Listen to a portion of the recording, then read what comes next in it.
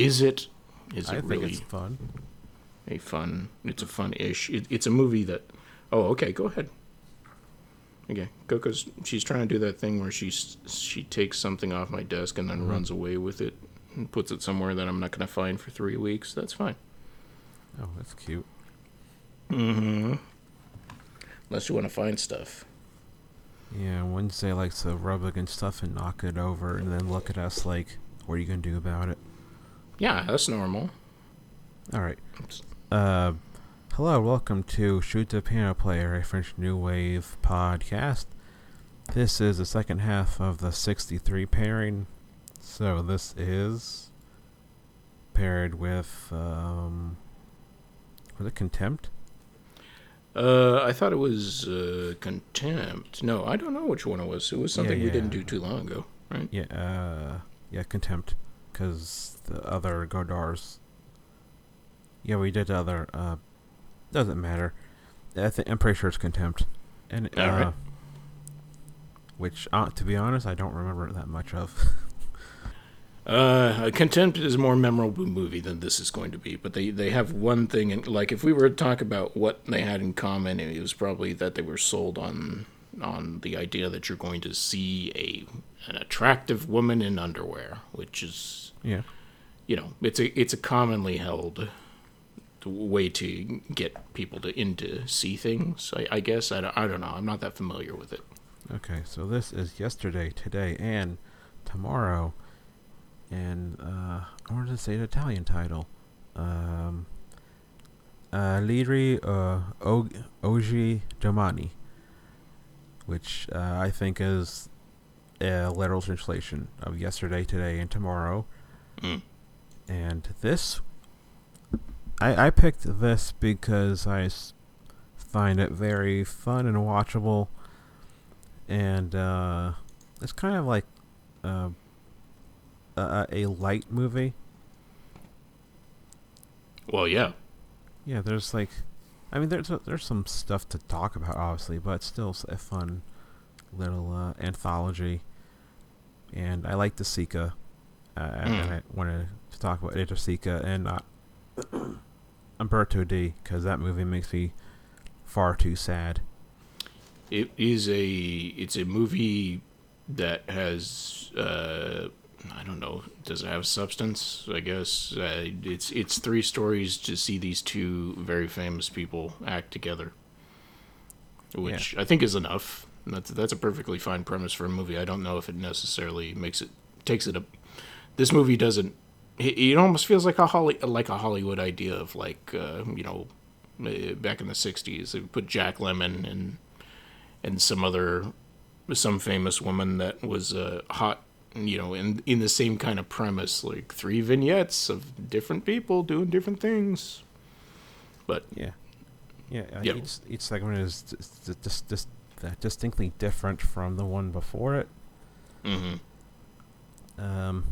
I said before, like it's like a rom-com anthology. So, like I guess you could say like almost like Gary Oldman. What's his name? Gary Oldman. The guy who did like Valentine's Day, New Year's Eve. Oh, you're talking about. Yeah, I know what you're talking about, but drawing a blank on his name. Yeah, created Happy Days. His sister directed League of Her Own. His sister's name is Penny Marshall. Gary Marshall. Gary Marshall. Okay. I believe both of them are dead, which is kind of sad. Is Penny Marshall dead? I'm pretty sure she died a couple years ago. I know Gary Marshall's dead. Yeah, I was waiting for that to happen. No, just kidding. Yeah, Paul Tompkins I think you might be stopped doing the character on County Bang Bang. He kind of stops whenever the person dies. Mm. Yeah, she did die in 2018. You're right. Okay, let's. You want to just talk about the segments? Well, first, had you heard of this movie before I told you about this? Yeah, because it's got a super sexy poster. Oh. So you've seen the poster at least.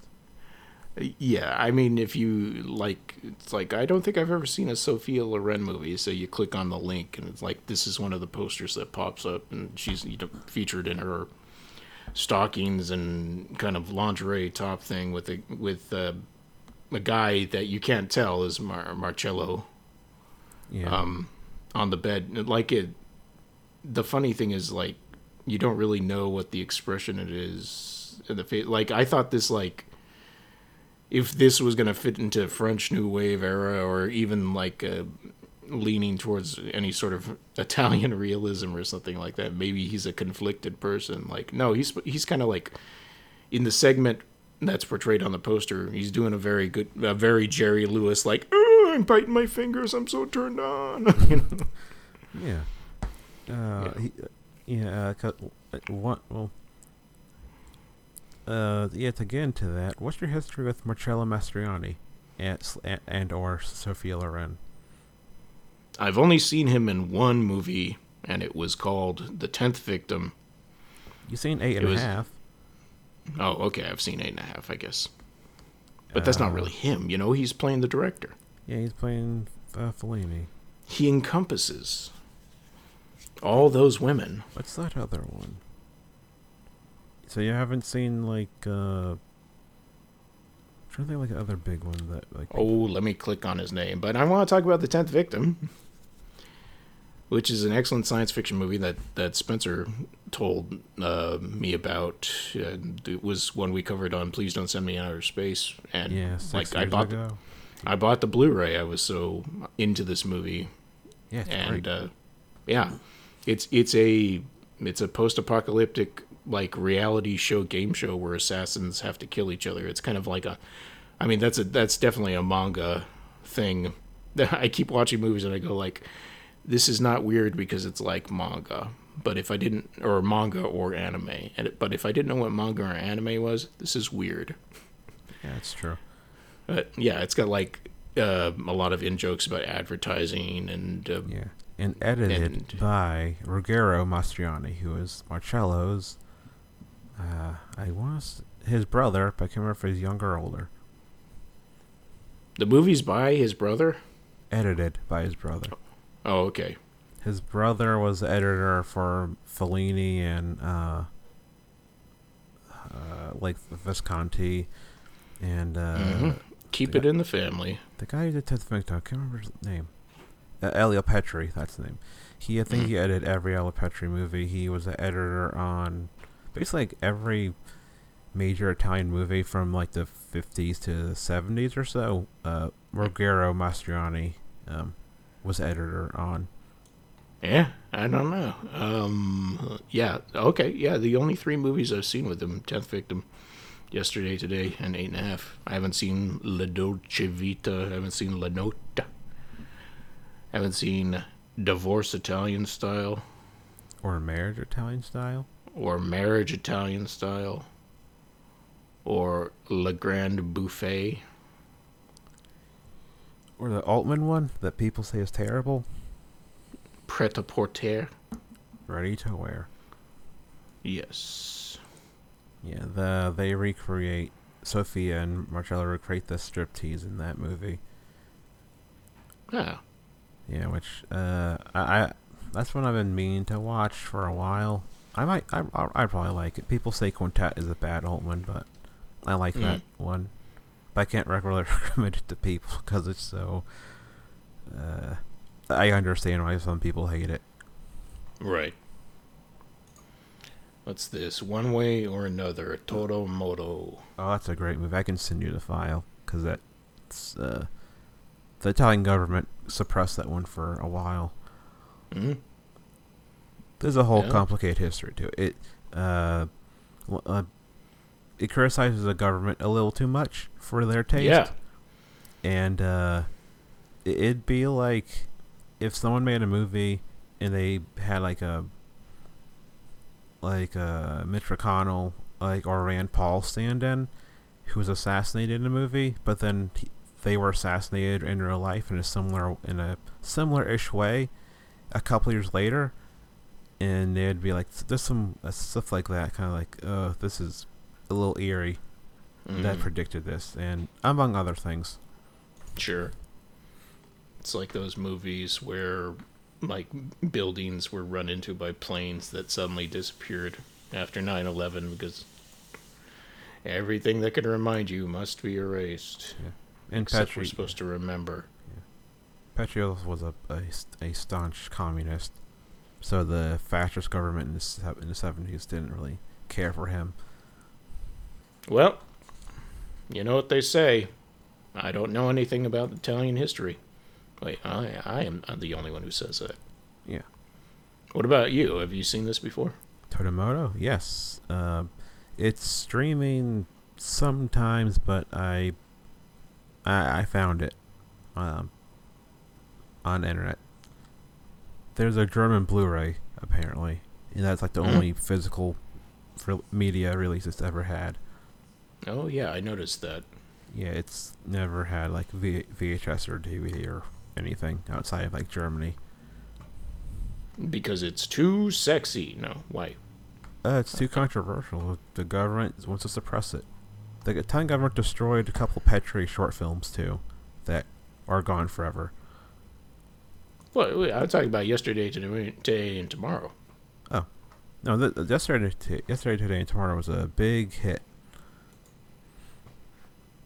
It won the Oscar for Best Foreign Film. But can I buy a Blu-ray of it? Yes, on Kino. Oh, okay. Well, I guess that's pretty good. Yeah. I doubt they have any special features. Not really. Toto versus the Black Pirate. Yeah. Sorry, I've gotten distracted. Where is it? Okay, so it was against, in the Oscars, this is the only Oscar talk I'll do, is Raven's End, a Swedish film. Salah Shabadi, an Israeli film. Woman in the Dunes, the Japanese one. What's his name? Teshigahara film. And it beat this movie, which I don't understand how or why, Umbrellas of Cherbourg. I can see why it would beat it in America, but obviously Umbrellas is a better movie, like altogether. Yeah, I haven't. This seen movie it, is like very. Yeah. Oh, you haven't seen Umbrellas? I'm kind of saving it for when we cover it. Oh, okay. Well, that's crazy. It shocked me. Because it'll be right up your damn alley. Yeah, I know. I'll love it because I kind of love Jacques Demy in general. Yeah. Yeah, Umbrellas is better, but this one is... Umbrellas is a bummer, but this one is like very watchable. You could just toss it on and not pay attention and then watch the parts that you like.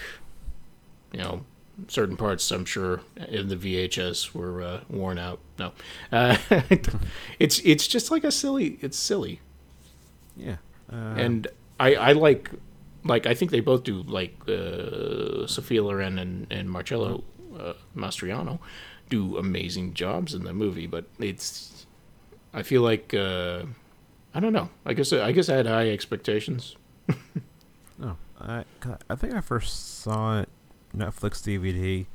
I saw the cover, I saw the cast, and I was like, well, this should be pretty good.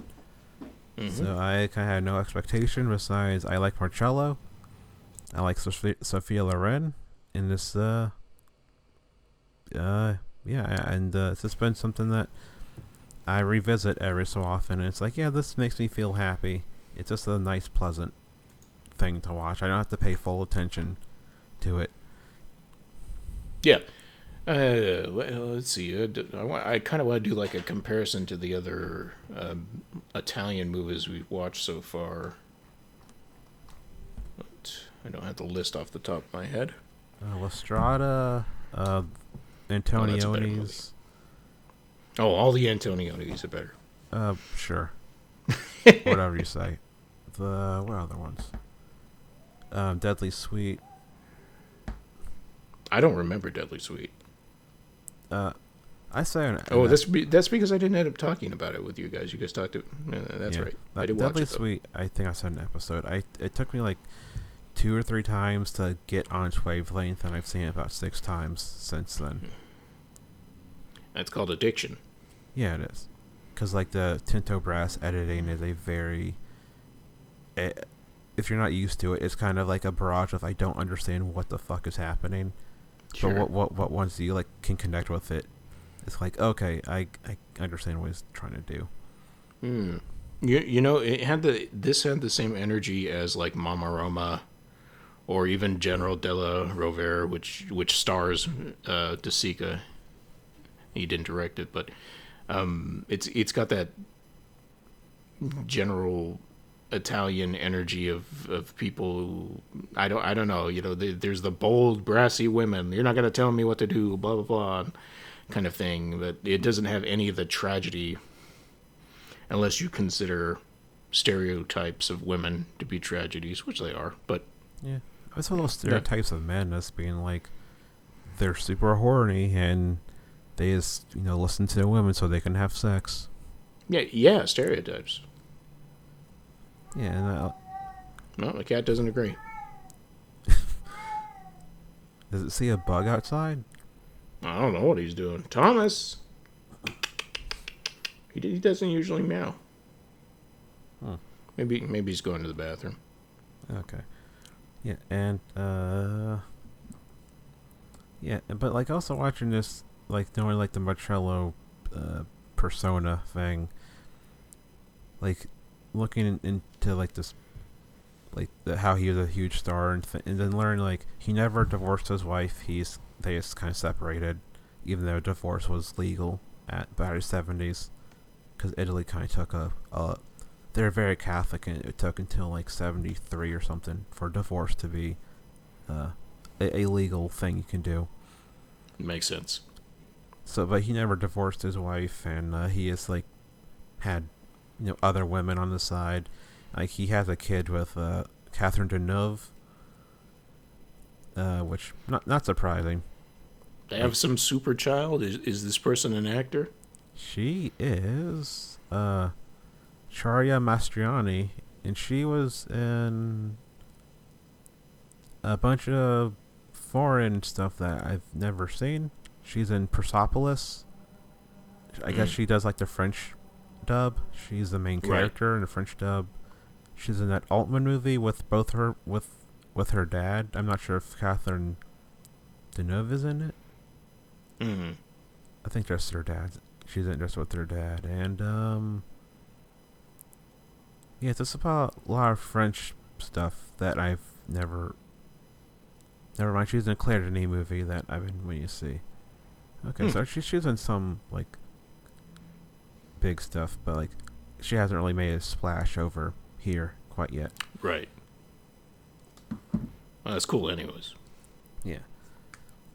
Yeah, and Sophia Loren, I've said on the previous episode, I thought she died 20 years ago. I just kind of assumed because, like, you know, she's from that era, and a lot of people didn't make it past like the 90s. Yep. And then, you know, a couple days ago, as of this recording, she turned 87.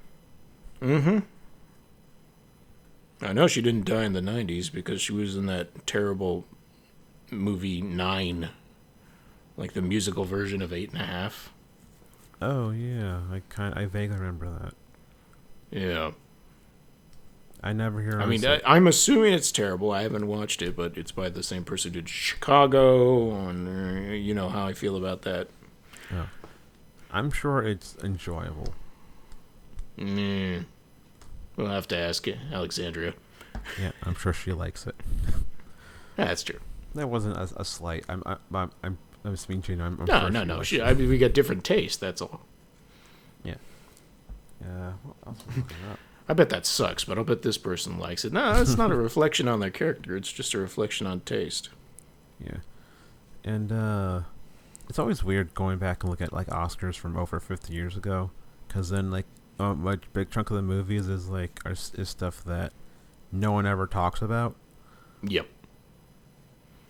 And then I feel like you go back from like 10 years from today, and there's movies that nobody talks about anymore that were nominated for Oscars and stuff like that. Yeah, it just kind of goes to show it's just a popularity contest of what is and at the very moment, and Right. maybe like 1/10 of the movies will actually live on. Yeah. Not saying they're bad, just saying like in terms of like pop culture, like uh, certain ones, a lot of them kind of just disappear and fade away. Yep. It's But, true. yeah, Like the King's Speech. yeah, I barely remember that coming out, honestly. Yeah, it came out, and a bunch of old people watched it, and it got the award, and nobody talked about it again.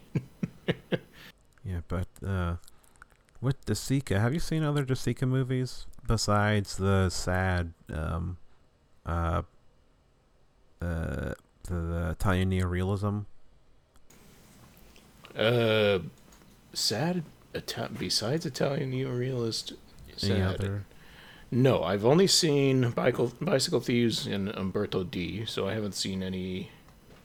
Yeah, I have. I have acquired a copy of Woman Times 7 because I was going through a Shirley MacLaine phase. I haven't watched it. He did a movie with the Belmondo, Two Women. I hear Two Women is a good one, but that's one I kind of still have on my list to actually watch. Oh, sorry. Sarah was taking off. Oh, okay. You could just cut out all the curse words I'm about to say. Ah, no. I will try and remember to do that. Do your job. Yeah. And Alistair covered a Desika movie on a previous season, Sunflower, because that has a vague Russian connection where Marcello is an Italian soldier who ran away to Russia. Mm-hmm. And, well, he does a Marcello character that you kind of assume, like, what happens. I've seen the movie The Earrings of Madame de. That's a Max Ophuls movie. With Desika. And, yes. I don't remember Desika specifically in the movie. I gave it like 4.5 stars. I need to rewatch it. I mean, every Max Ophuls I've seen is like, wow. That's the People, guy. I feel like. That's the guy I mean to actually watch at some point. But Desika, like the first time I saw him acting, or like a picture of him, I was like, "Oh, he's more handsome than I expected him to be." Mm-hmm. Yeah, I mean, when like you can hear me showering him with praises in our general. I just said the name of that one, but yeah, that episode. Della Rivera. Yeah. Yeah, that's a guy. It's like, oh, you should have been in front of the camera more. And also, he's a pretty good actor. Yeah, Della Rovera. Yeah.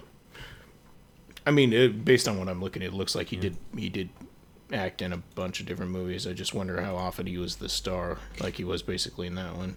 Yeah. Like, was he the star in Blood for Dracula? Because I doubt it.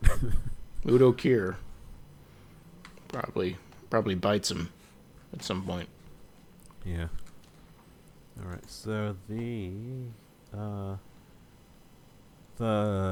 okay. So what's your favorite segment? Like, what's the one that has stuck with you? Which one is my favorite segment? Listen, I don't want to sound like a pervert, but the third one is my favorite segment. That's fine. But I liked the second one the least, which Sarah liked the second one the most. Interesting. The second one, I honestly forget how it ends every time I see it. I find it very forgettable. He wrecks the car. She goes off with another man because she's a flighty woman. And she doesn't really care about love. And he hitchhikes, and that's it. And they pass each other as he's on his way back to where he came from. Yeah. Like, every time I watch it, when I get to the second one, it starts interesting. I like the narration and all that, and like the POV, but then it's just like, well, this isn't as the conversation just isn't very interesting to me of like Yeah. what their dynamic is, and it feels like a half-cooked idea. That one feels the most rushed. And Yeah, it's the shortest, and I think it is just supposed to be, you're supposed to be laughing at, like, oh, he can't get a word in edgewise. It's like, well, I don't really know what they're, like, she's saying, like, oh, I want to run away with you, I want to leave my husband, or whatever. Like, I don't really know who these people are, so, but I think it's just supposed to be funny because it's those two actors. yeah. You falling asleep? No, I'm not falling asleep. I'm fine. Okay. Yeah, but it's like I like how the second one also feels like the 10th Victim a little bit in terms of like how stylish it is and the music. But it's like, what if you take out the kookiness of the 10th Victim and stress Marcello, and it's like, well, then it doesn't fully work. Yeah. And, like, I feel like this movie was going for some very big Italian movie tropes in that way, like making fun of themselves. The first segment where she is going to be arrested for selling illegal cigarettes, so she just, of course, if she's with baby, she can't go to the jail. That's not a policy anywhere anymore. Yeah. It reminded me of Banana Joe from back in the day. Because he kept going to different places to try to get like his paperwork done, and if he didn't, something bad was going to happen. Okay. It's like, this is what Italians have to do. They have to deal with all this bureaucracy all the time. It's like, you either have to go to an island for the first time ever, or leave your boat for the first time ever, or you have to be continually impregnated. Yeah. Yeah, the first one's my favorite. It's the most cartoony and silliest of all of them. It feels like West Side Story. Yeah. It feels like they can break out into song at any moment, and everyone is like, it's a big Italian stereotype, which I wonder, like, if is it offensive to like Italians, like how cartoonishly Italian that segment is, or is it just or is it seen as more of a fun thing of like making fun of themselves? I really doubt it's offensive to Italians, but I don't know. Since that is the segment I assume would be yesterday.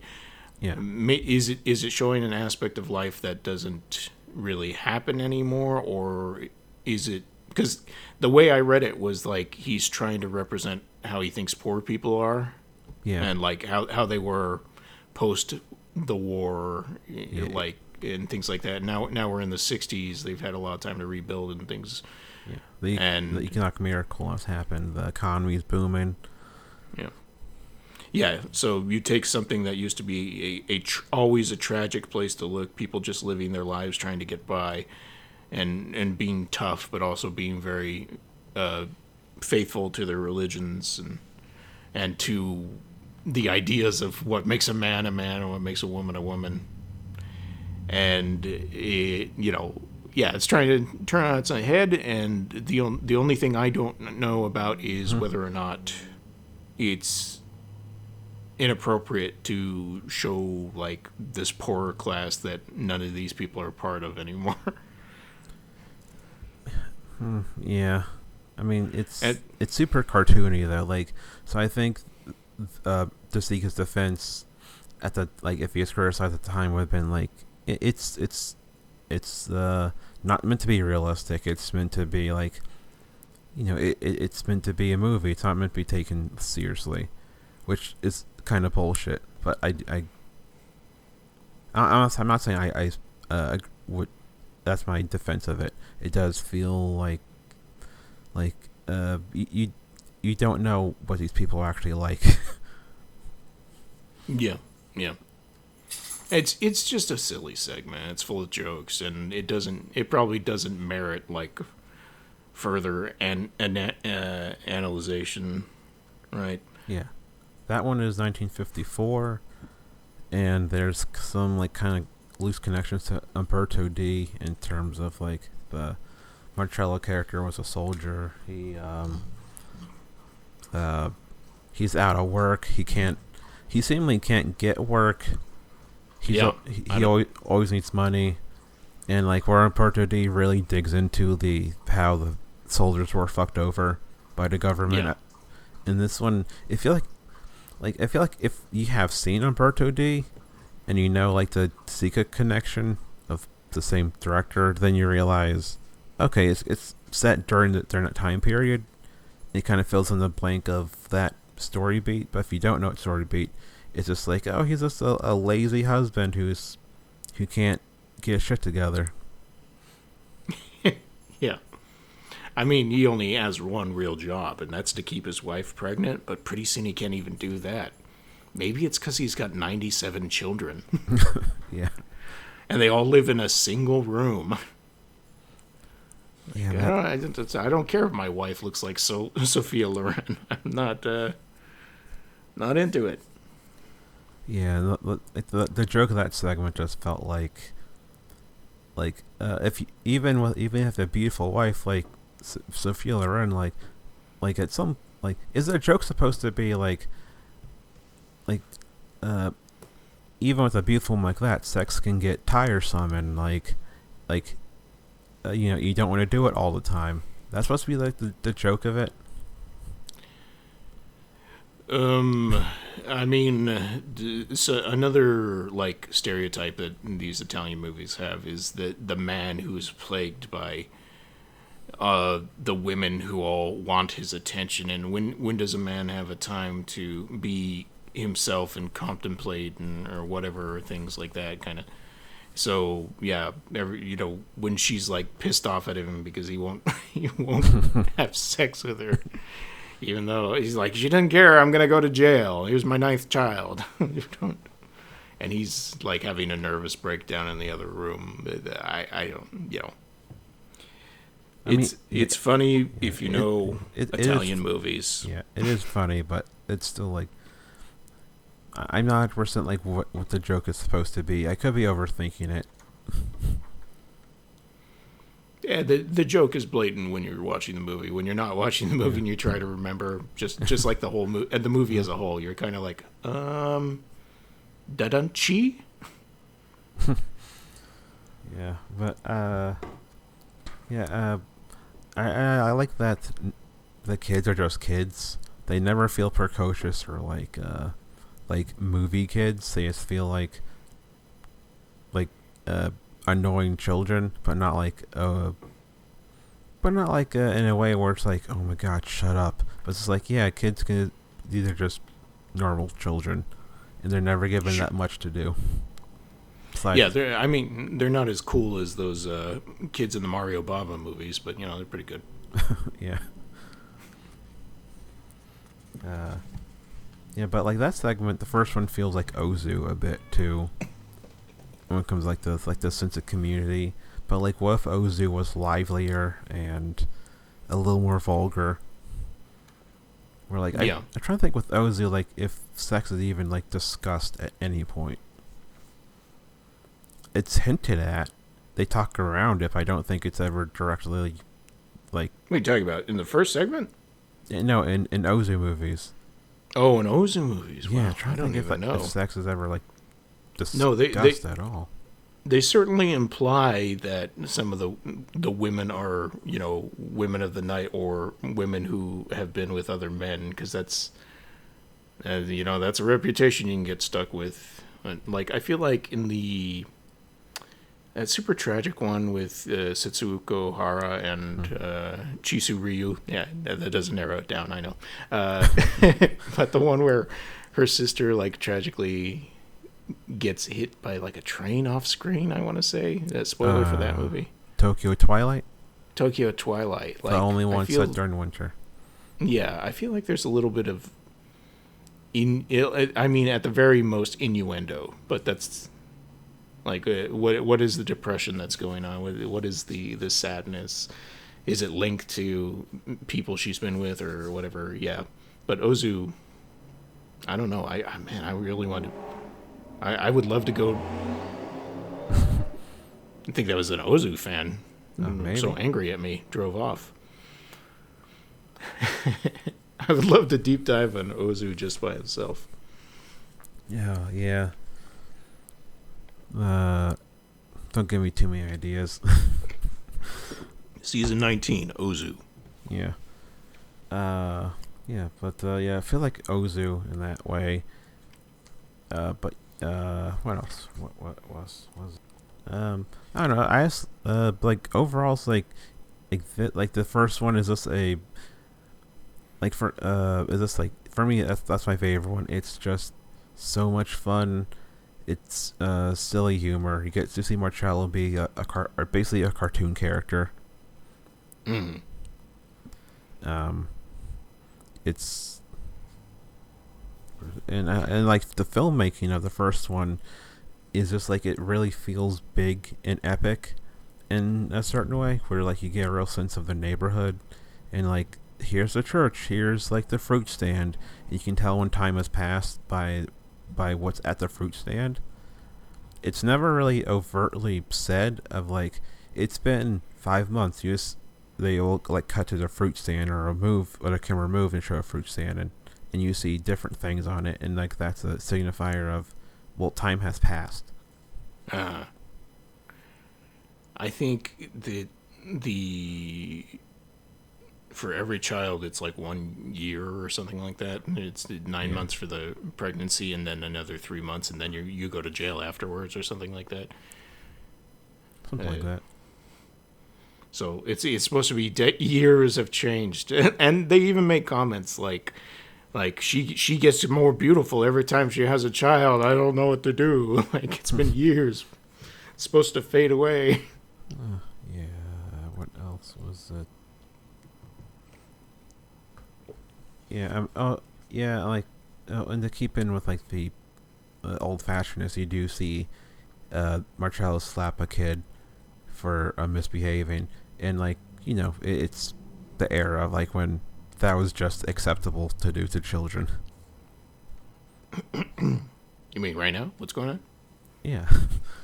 It's at the end when they're in the car, their friend's car, and the kid is kind of being annoying, and he just like slaps in front of like the journalist. Oh, yeah. Industry as like, well, that's what you do to kids who misbehave. Absolutely. I didn't even register it because it wasn't surprising for that era. All right, yeah, that's it for first segment. Second segment, we kind of discussed a bit already. I don't have much to say about the second segment, honestly. It's like, it's interesting that the second one is the one set in the present, and that's the one like set in a car where they leave in the car where they're leaving a city, and they're going in and each one takes place in a different city, and so like the second one is mostly driving, and then the third one you end up in a different place. So it's like it's a narrative and like literal like movement between segments. Do you know what I'm trying to say? Yes, I do know what you're trying to say. Like the middle segment serves as like a like we're literally driving to the next location. Yeah. For the third segment, even though these are different characters, kind of. Yeah. And that one, second one is Cool Marcello. Like I mentioned earlier, like the 10th Victim, a version of him where he's like the coolest guy in the room, and it's nice. Like I like that version, but this. I wish it was longer, but at the same time, I think the movie is paced really well, so I don't know how like the movie would work if it was like 10 minutes longer or so. Yeah, I mean, but I feel like you could lose the middle like personally for me, you could lose the middle segment and I wouldn't have noticed. And both of the other segments feel pretty fleshed out. Yeah. I don't know. If you're into cars, this is like it's a good segment. I feel like you want to see like older cars and like European cars. Sure, and if you think it's hilarious when there's a woman who just won't be quiet and she doesn't know what she really wants and she'll change her mind on a dime just like those crazy women would. Although she's not a crazy driver. She's not the one who crashes the car. Yeah, that's true. Actually, she is a crazy driver. She's just not the one who crashes the car because he's like freaking out, isn't he? When she's driving. Like I said before, I kind of forget how that one ends because it's so forgettable. Yeah. Well, let's move on. Yeah, third segment, your favorite, the one that is the cover. That is the cover is literally like the second to last moment of the movie. Yeah. I mean, you see that cover and you're like, oh. Hubba hubba.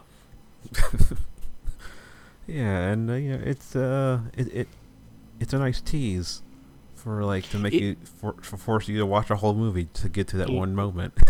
Exactly, it really is, and even the segment itself is a tease because you're like, okay, it wasn't in the first segment. This poster moment wasn't the second element. I mean, she, what's her name? Oh, jeez, Loren.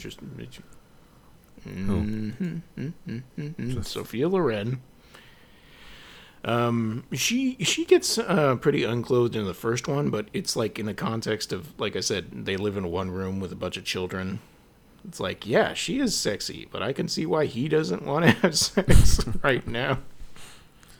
Yeah. And in this one, because she lives next door to a young man who's going to be joining the priesthood, another, all the Catholicisms and all the potential priests, what Jesus tells you can and cannot do if you're married or not married. Yeah. It's an Italian trope. Yeah, I was talking to Scott Thorough, who will come on the show for the... if you know Scott, this will be a huge shocker. Gospel according to St. Matthew. I'm Powell Pasolini. Yeah, Pasolini. Yeah, that's a movie that he loves, and of course he loves it because it's great, and it's totally a Scott movie. But he said like something to the effect of, isn't Catholicism the co-star of every Italian movie from that time? And I was like, actually, kind of, yes. It's in the background. Yeah. And it influences the way people treat other people. Yeah, you can't really escape it since the Vatican's right there. Mm-hmm. And I like Mama Roma almost has nothing to do with Catholicism, except I think that she is a Catholic, of course. Yeah. It's Pasolini, so it's kind of about Catholicism on a certain level too. It has to. Yeah, it has to, because he was obsessed with religion. Mm-hmm. Anyway, yeah, you wait a line. This segment is, it's funny because she keeps, Marcello keeps coming over and he thinks that it's, tonight we're gonna be able to do this stuff, and Sophia Loren has way more important things to concentrate on. I'm with her on their side here, like I'm busy. I can't always be doing sex. Talking to somebody or whatever. Yeah, and so the whole crux of that third segment, which we didn't really say, the first segment is called Adelina of, I didn't write down the city, I think. Give me a second. I won't make sure I get the Adelina of Naples. Second segment is Anna of Milan. Third segment is Mara of Rome. Rome. Yes, so we're going south to the... Actually, yeah, I think Rome is most southern of those three cities. Uh-huh. And Milan is a fashion place, and the second one is very fashionable and like trendy and modern. Definitely. And Naples like in my perception, Naples is like kind of the more working class city, at least like the way it's always talked about and portrayed in movies from this time, and that's a working class story. Sure. Yeah. All I know about Naples is that in old Napoli, that's amore. That when the moon sees your eye. Yeah, the moon slams into your eye like a big piece of pizza pie, which I don't want. I don't want either of those in my eyeball. Is that amore? What's that? Is that amore? That's what he says in the song. Not my I don't know if the moon makes you horny like a big piece of pie. That's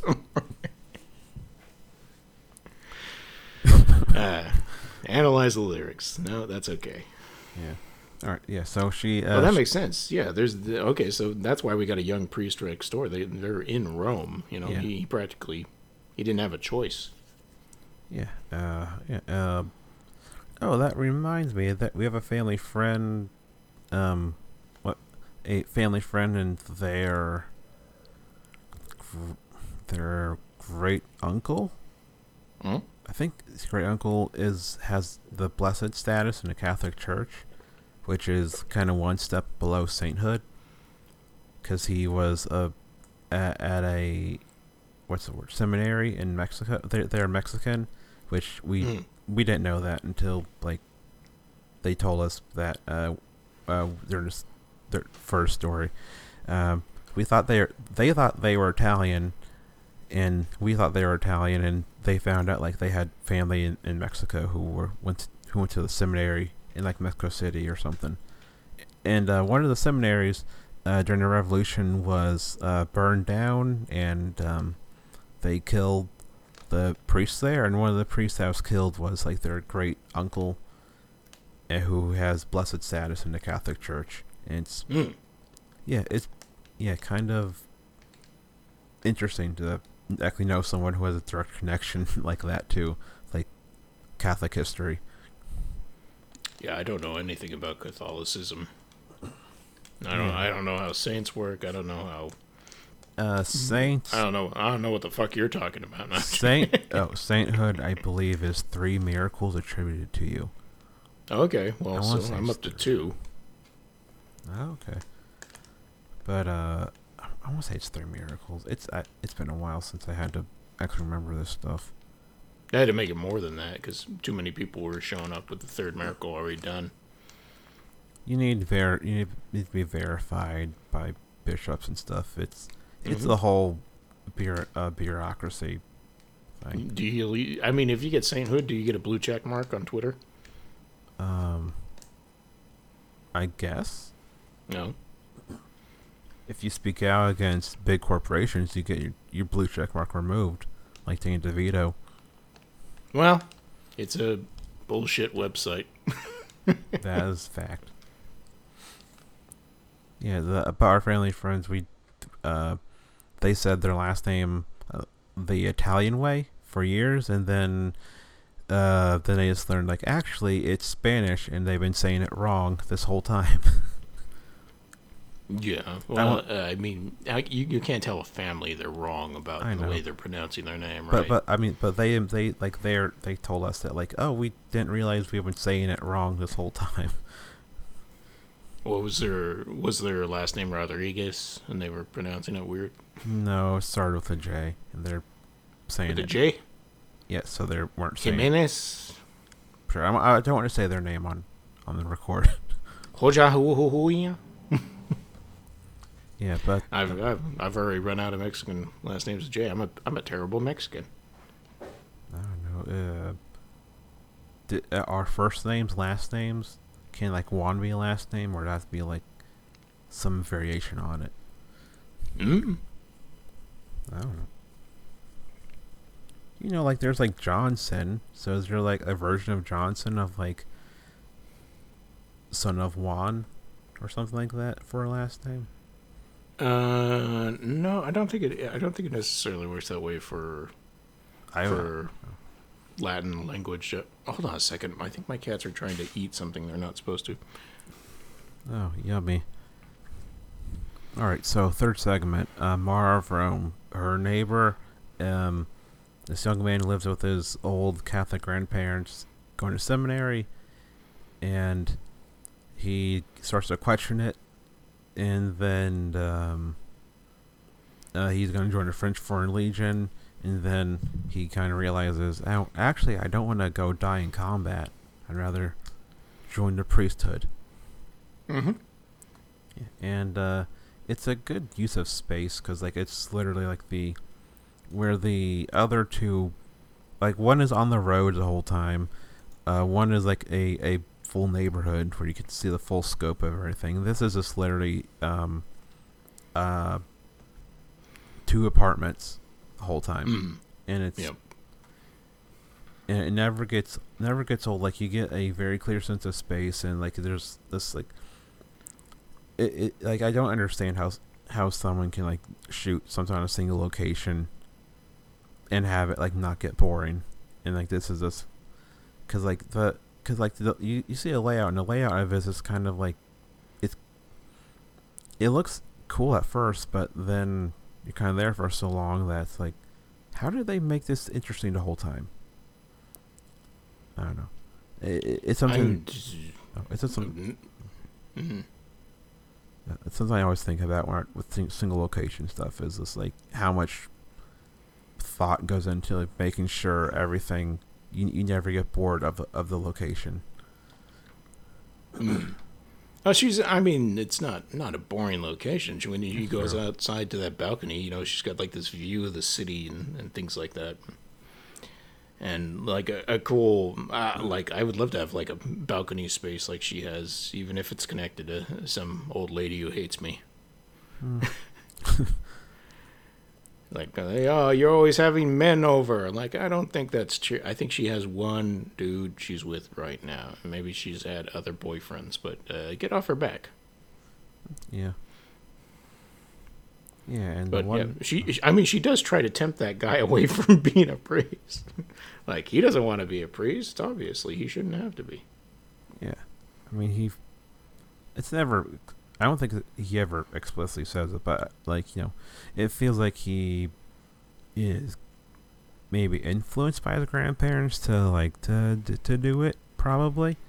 Though, I mean, when he decides not to, the guilt trip that Grandma comes over to lay on Sophia Loren, it's like he was he was gonna save the family. It was the only hope we had. Like, what?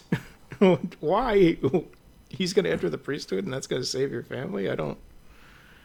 Why? Whatever. Probably I guess. to save face, because I don't think they ever, or maybe I don't write down. So you don't know why he's living with them and not his parents.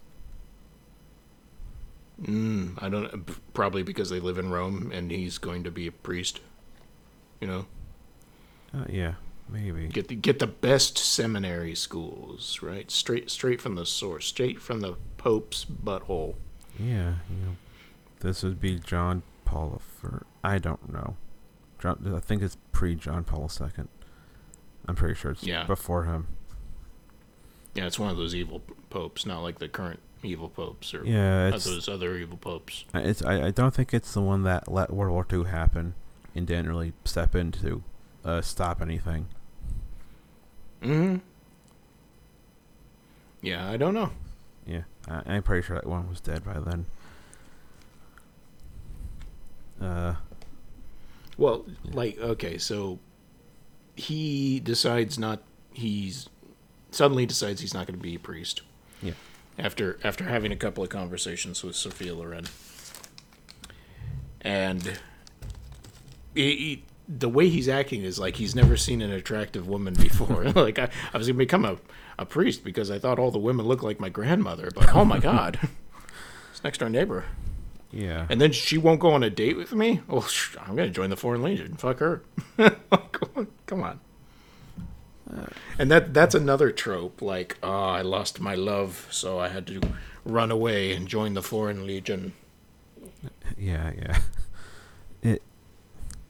This one feels the most grounded of the three, but still is like cartoony.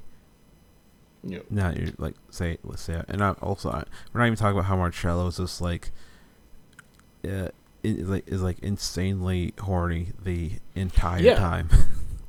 and in this one I really, because I've only seen him in like the roles where he's being super. Uh, Super cool. But I mean, he's super cool in the 10th Victim, and in 8.5, he's very serious about what he's going through and things like that. And this, having him be like, "Oh, ooh, we're gonna have such crazy things. Oh, I can't wait to. I gotta, saying like he's talking about like I want to put your feet in my mouth. Like okay, come on. I mean, it's Yeah. okay if you're into it. Don't worry. I just Yeah. don't know if you want to be yelling that from the window. Yeah. Yeah, and he's you learn he's a government lackey. I forgot what department I didn't write down, but like his dad is some secretary of something or something like that, and it's just nepotism is how he got there, which feels like maybe that's a critique of the government of the era. I'm not really sure. Having like the idiot, basically the idiot son of like a politician, get a political position. Yeah, probably. Yeah. And unfortunately, that commentary has not changed anything. Yeah, that's true. Uh, I want to talk about the scene where we finally get the poster image. okay. I'm not going to get too horny on it. Don't worry. I really appreciate that it's the way it plays out. They finally decide they've settled this situation. The kid is not going to join the Foreign Legion. He's going to go back into the priesthood. The grandmother loves her again.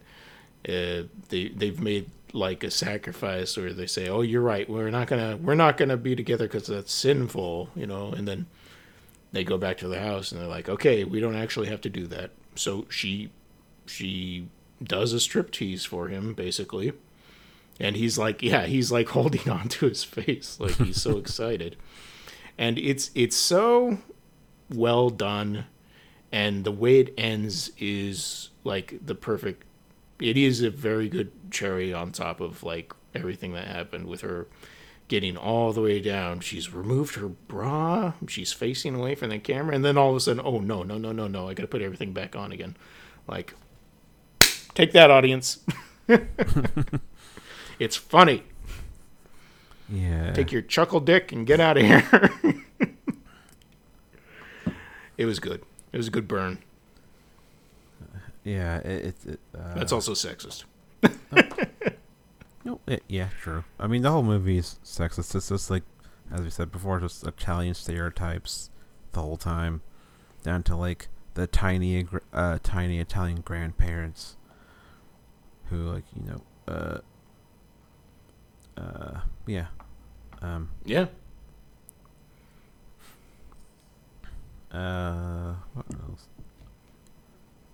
I don't know. Like, I like to look at Italian life in this because you see different aspects playing with like that. I don't know where I'm going with this. It's just each segment is very distinct, and you can tell like if you just show like an image from a random image from each one, you could tell which segment was which, because like each one has a different filming style, each one has a distinctly different set, each one has different costuming. Yep. And it just shows like this skill of like Desika of knowing how to really make fitting the filmmaking and set and costume to the story that's being told. And it's light. I mean, it's kind of light entertainment. It's just kind of dumb. It's just a sex comedy at its core. Yeah, it's fun, and it's silly, and it's slightly sexy. Only critiques you can do are the usual critiques you have about almost every Italian movie from this era. Yeah, it's like the men are like macho well, some of the men are already macho to a point where it's like, this is silly, what sexist towards women. Well, I feel like that's debatable. Cause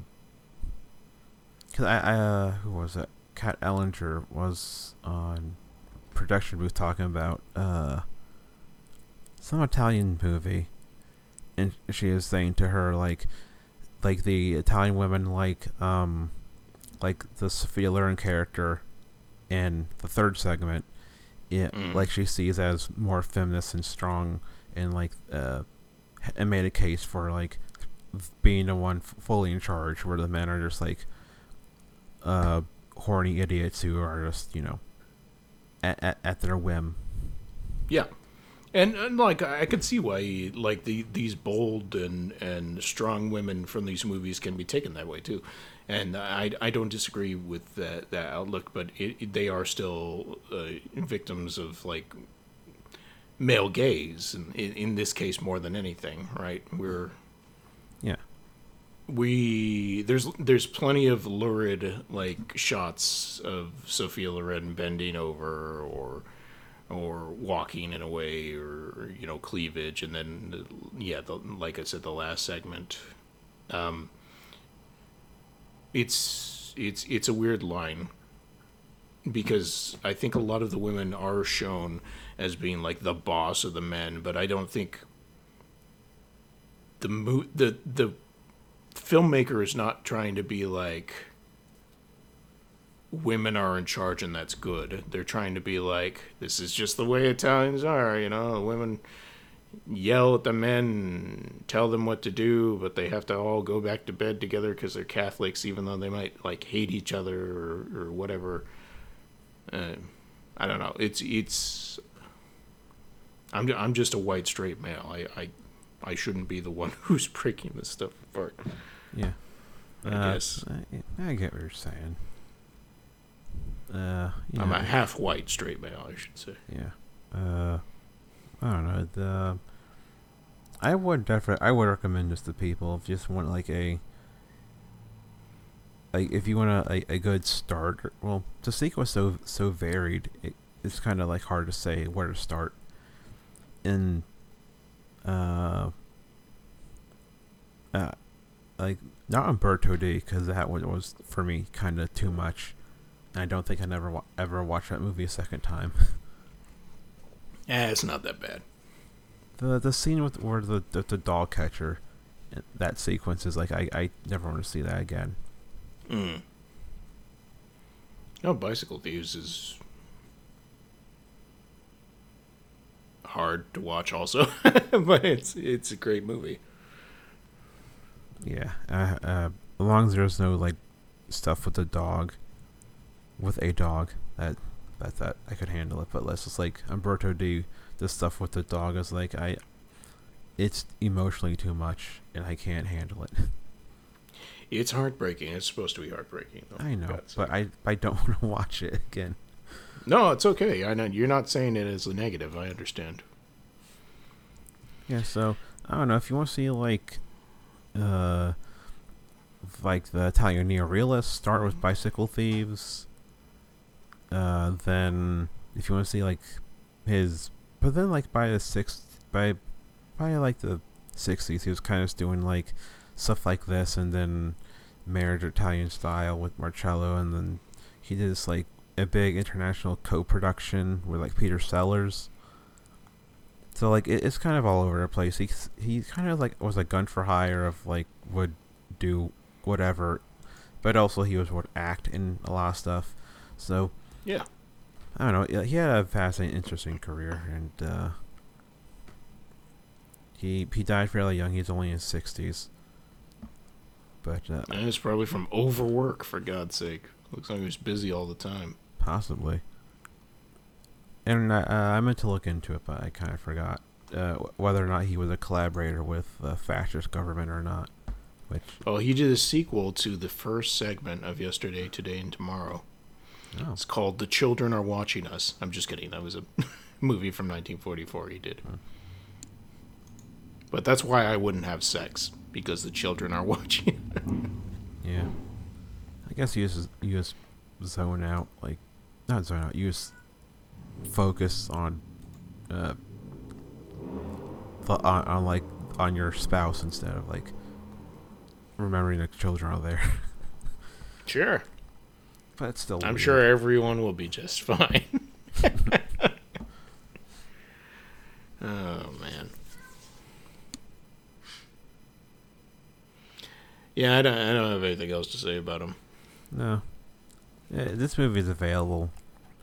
And if you're gonna be completist and watch the other 64 best foreign film entries, Woman of the Dunes and Umbrella Cherbourg are better movies. There's no doubt So about it. 63. You're saying 64, though? The Oscars from 64. Oh, yeah. Yeah. Oh, that's interesting. Because Umbrellas actually came out in 64, according to what I'm looking at. Yeah, it's the Oscars. I don't understand how they choose foreign films. Just a matter of like what actually came over to our side. Yeah, probably. All right, so this is 63. I have no movies or books. Instead, I went with episodes of The Twilight Zone, my favorite TV series. And there are tries to yeah, I might repeat these later on, it doesn't really matter. Alright, so one is from season 5, is it Ring a Ding or Ring a Ling? I have to look up the title now. Ring a Ding. Alright. Alright, Twilight Zone, 3 episodes. Season 5, Ring a Ding Girl. It co-stars the father of Kurt Russell, Bing Russell. Season 4, the hour-long season. Kind of the worst one for a complicated reason. Jezebel, which is kind of a riff off of a Cat People movie, sort of, but kind of southern, fried, and stupid. It's a weird episode that doesn't fully work. That, I don't know, it's messy and weird, but I like it. Another one is Miniature. It's notable because it stars, not Robert Mitchum, Apocalypse Now, Robert Duvall. That one, yeah, playing a kind of a creep, and he becomes obsessed with this dollhouse and miniature people, and it gets kind of it kind of turns into what you think it's going to turn into, pretty quickly. But also Sally Kellerman is in it in a very early role, and yeah, that's it. And those are only, well, there are 3 good episodes in season 4, but yeah. Season 4 of our podcast. Yes. Only 3 episodes. Yeah. So we've already covered this year a bunch of times. Yes. Talking about other things. So you see previous episodes. 3 Shadow Warriors. What else was there? Some other Japanese movie, you know. And there's things like The Soft Skin came out. Or is it 64 or 63? What are we 64. on? And that's what year... It's 63. 63 is the other one. Okay, so why are you showing me The Soft Skin? That's weird. Anyway, I'm on the wrong year. So I'm going to go through my watch list, mention some of these things that I think I'm definitely going to check out at some point. Winterlight, Ingmar Bergman movies. I don't know if I'm going to like this one. I kind of like it when he plays with like a dark comedy thing. Like I think in The Seventh Seal, what makes that movie good is that it's funny, even though it's super dark. But it's just got that sense of humor going through this like very tragic time. Back in the Middle Ages, where people are gonna be dying of plague, and everyone plays. I don't know. Like, have you seen The Seventh Seal? I rented the disc years ago, but the disc was broken, and and 20 minutes in, it kind of cut off, and I kind of haven't. It's the one I've been. At some point, I'll go back and watch it. Yeah, I've only seen The Magician. Out of Ingmar Bergman movies, you only Yes. seen The Magician? Yeah, because I've never even heard of The Magician. It's sort of a horror movie. Yeah, sort of being the key word. It's good. Well, that's cool. He has Well, like hey, he has like 40 fucking movies, so yeah, exactly. Get that big box set. I don't have the money. The Big City, Satyajit Ray. I don't know if I'm saying that name right, but he is a director that has a bunch of Criterion movies. So, and Indian director, which is unusual for Criterion because they did mostly focus on British, European, and then American Japan. movies. You're right. Yes, and a bunch of Japanese stuff. But this one I've heard a lot about. Are you familiar with Ray's work at all? I have not. Still have not seen a single Indian film. You haven't seen a single Indian film? Correct. Oh my gosh! The closest is Darjeeling Limited. Yeah, and that doesn't count. No, not really. There's some Wow. Indian action movies I've been meaning to watch that I have a list of. Did you watch Slumdog Millionaire back in the day? That was when I was like, if it was nominated for an Oscar, I didn't want to watch it because I thought I was better than that. No, yeah, I mean that makes sense, and that movie doesn't count either. But yeah, that's cool. I've dabbled in some stuff, but I have not seen any I have the entire Apu trilogy on my watch list, and Big City just happens to come out this year. So another director I want to look into, and one more. Let's see. What about the? No, I don't know anything about this Sidney Poitier movie. What movie is it? Oh, Lilies of the Field. I like that movie. It's for its era, it's progressive-ish, but going back to it now, it's like Hollywood still was uncomfortable with like having a black lead in the movie. It's good. I would recommend it. Just you need to. It still plays until like, but he's still a black guy, not a person. And it's like, okay, whatever. I have problems with that movie, but they're not big enough to ruin it for me. Yeah. Yeah, I don't think there's anything else too remarkable on the watch list. I've got a couple of Japanese movies that I'm probably never going to be able to see, like this one starring Toshiro Mifune that's called The Pirate Samurai, aka Lost World of Sinbad, aka something about Le Défi des Géants. Never heard of that. I don't know. There are a lot of Mifune movies that never came over to America. I can't believe it's this bad, but Toshiro Mifune in a crop top. Yeah, there's like a rom-com with him and Satsuko Hara from like the mid-50s that has never made it over here. No, that seems like a sin. Yeah, I know. Luckily I have a connection to getting hold of it, actually. All right. Potentially. Yeah, he's got a bunch of Silk Road connections, listeners that he doesn't like to talk about. Oh, also, there's a Lena Wertmuller movie that came out, The Basilisk. that her Italian, her spaghetti western? It says a neo-realistic story follows the uneventful lives of Francisco, Sergio, and Antonio, 3 young men who live in a small, poverty-stricken village. Yep.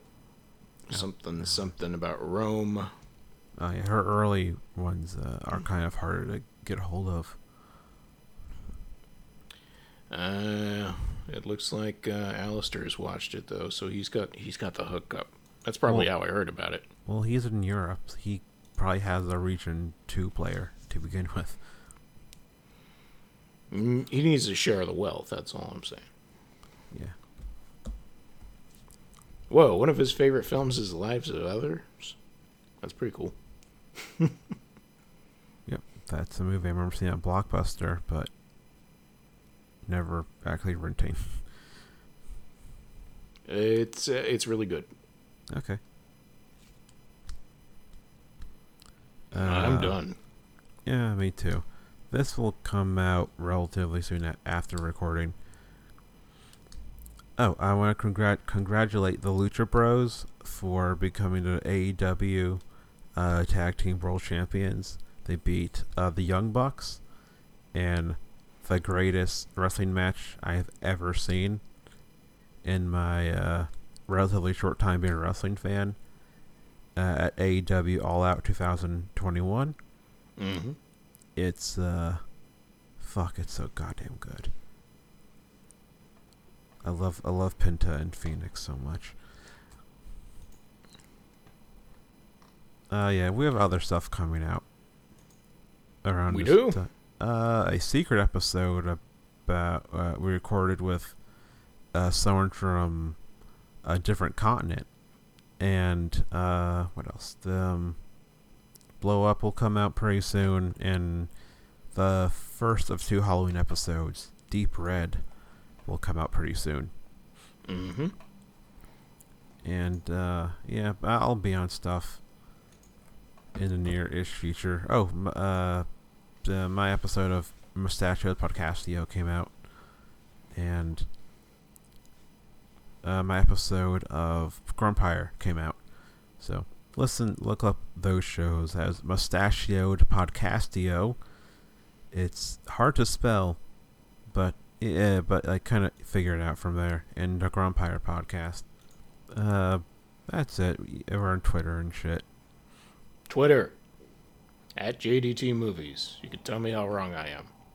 Also, yeah, we're working on a different project that I'm in control of, which means it's only going to be good. Okay. But we're not going to say more than that because I'm not sure when episodes are going to drop. But you should watch movies that you pick out of a hat in preparation. Stop recording. The show can be found on Twitter at PianoPlayerPod. Our email is still highandlowpod@gmail.com. You can find the show on Spotify, Podbean, and various other places where you can find podcasts. Our intro music is by Vivian Fopp, and our cover art is by Sarah Roberts. You can find her art at sarahkathleenroberts.com, and thank you for listening.